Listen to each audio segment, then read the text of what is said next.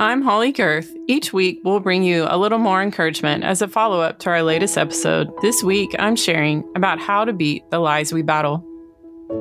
The three of us gather in chairs right there in my dining room. We go heart deep, and my dear friend Jennifer says words like these.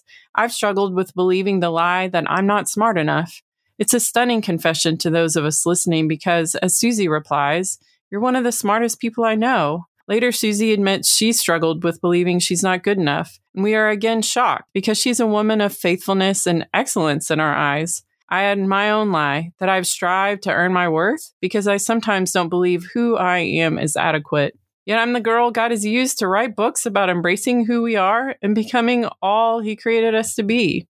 A light bulb comes on as I realize suddenly that the enemy is lying to us in the areas of our giftings. I imagine he does the same with you because I think the purpose of the lies is to hold us back from who we're created to be and what we're called to do. I will never forget Priscilla Shirer making a powerful statement that basically came down to the attacks on our lives are more about who the enemy believes we can become than who we are right now. These attacks are startling, but we need to acknowledge they're a normal part of life as a believer, as a soldier and fighter, and they will be until we're in heaven.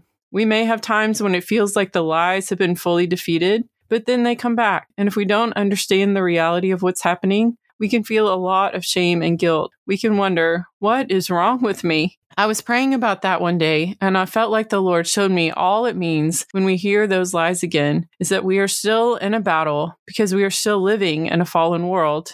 If we're soldiers on a battlefield and someone is shooting arrows at us, is that a reason to be ashamed?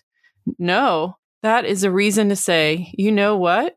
I am a warrior and I have fought hard and I'm going to keep fighting hard. I'm doing what my commanding officer has called me to do, which is to stand my ground and never stop fighting. So if you are in a battle today, if you are hearing lies, do not let the enemy shame you. Do not let him make you feel guilty. We can block those arrows and say, no, in Jesus' name, I am a warrior and I'm going to resist until the day I go home. There are going to be times when we need our sisters to lock shields with us too and say, I'm going to take those arrows for a while. I'm going to stand in the gap for you. There's no shame in that either. In the kingdom of God, there's no such thing as an army of one. We are always stronger, better, and braver together. So here's my little challenge for us. When we hear lies this week, when we feel shame and guilt, let's say, this does not mean I'm a wimp. This means I am a warrior. We are going to keep battling those lies together. We are never going to be defeated. We are going to stand firm on the side of truth. And we're going to remember this: the truth always wins in the end.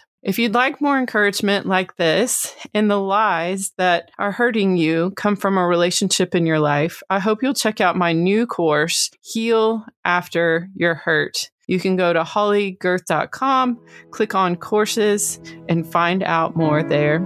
Susie, Jennifer, and I will be back with another episode of More Than Small Talk for you soon. We hope you'll share this with a friend today so they can be encouraged too.